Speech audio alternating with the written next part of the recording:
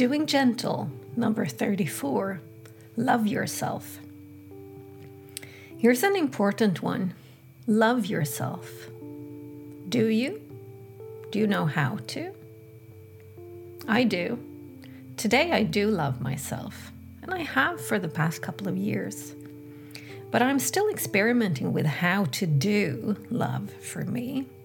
What does that entail, really? What does it mean? What is it that I do or avoid doing because I come from a place of self-love? That's something I'm uncovering step by step, moment by moment. A joyful yet somewhat awkward journey at times. Now, if you don't love yourself, I'm going to suggest you fake it.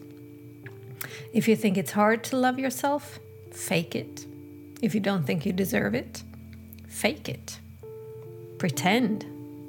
I did just that. I faked it for a long time until finally I saw I really did.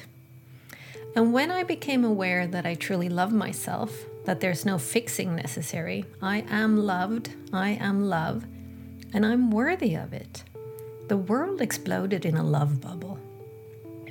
And as the realization sank in, I understood that my faking it was a help along the way. It prepared the ground, made me ready for the real deal. I'd been talking for years on end about the importance of love, how love is the answer, that love is all there is, and that coming from a place of love makes such a difference to how I experience love. And then I got it, really, fully, 100% got it.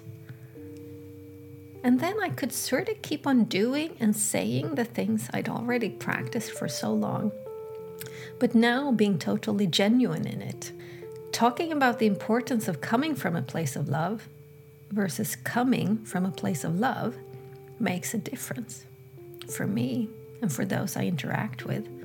And I know we all have the innate capability to come from a place of love. That's there from the moment we first draw a breath.